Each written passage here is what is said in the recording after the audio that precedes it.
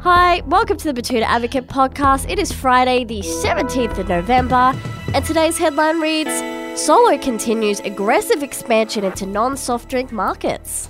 In a move that has left many people scratching their heads, Solo, the iconic soft drink brand, has announced its pivot into the growing semi-illegal vape industry with the release of its very own line of Solo-branded vapes.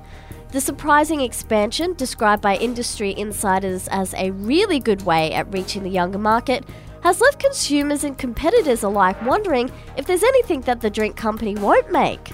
As a Solo spokesperson said, "We at Solo have always been pioneers in the beverage world, with our classic TV ads, a taste enjoyed by all of Australia.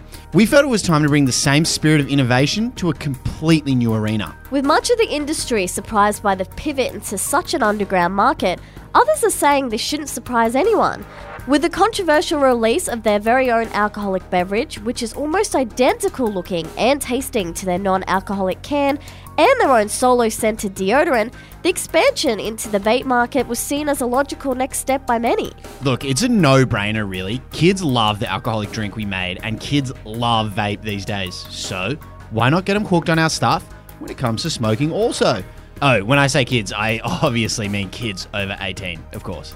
With the launch earlier this year of Solo introducing its own gambling website that kids can access with their unique QR code found on each can, it seems like Solo have made their final move in dominating the big three addictions that plague this country.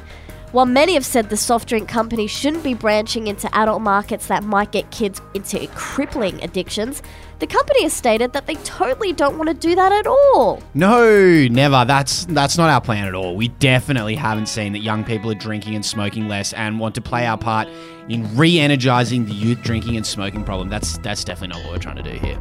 Anyway, that's what's making news for today. See you later.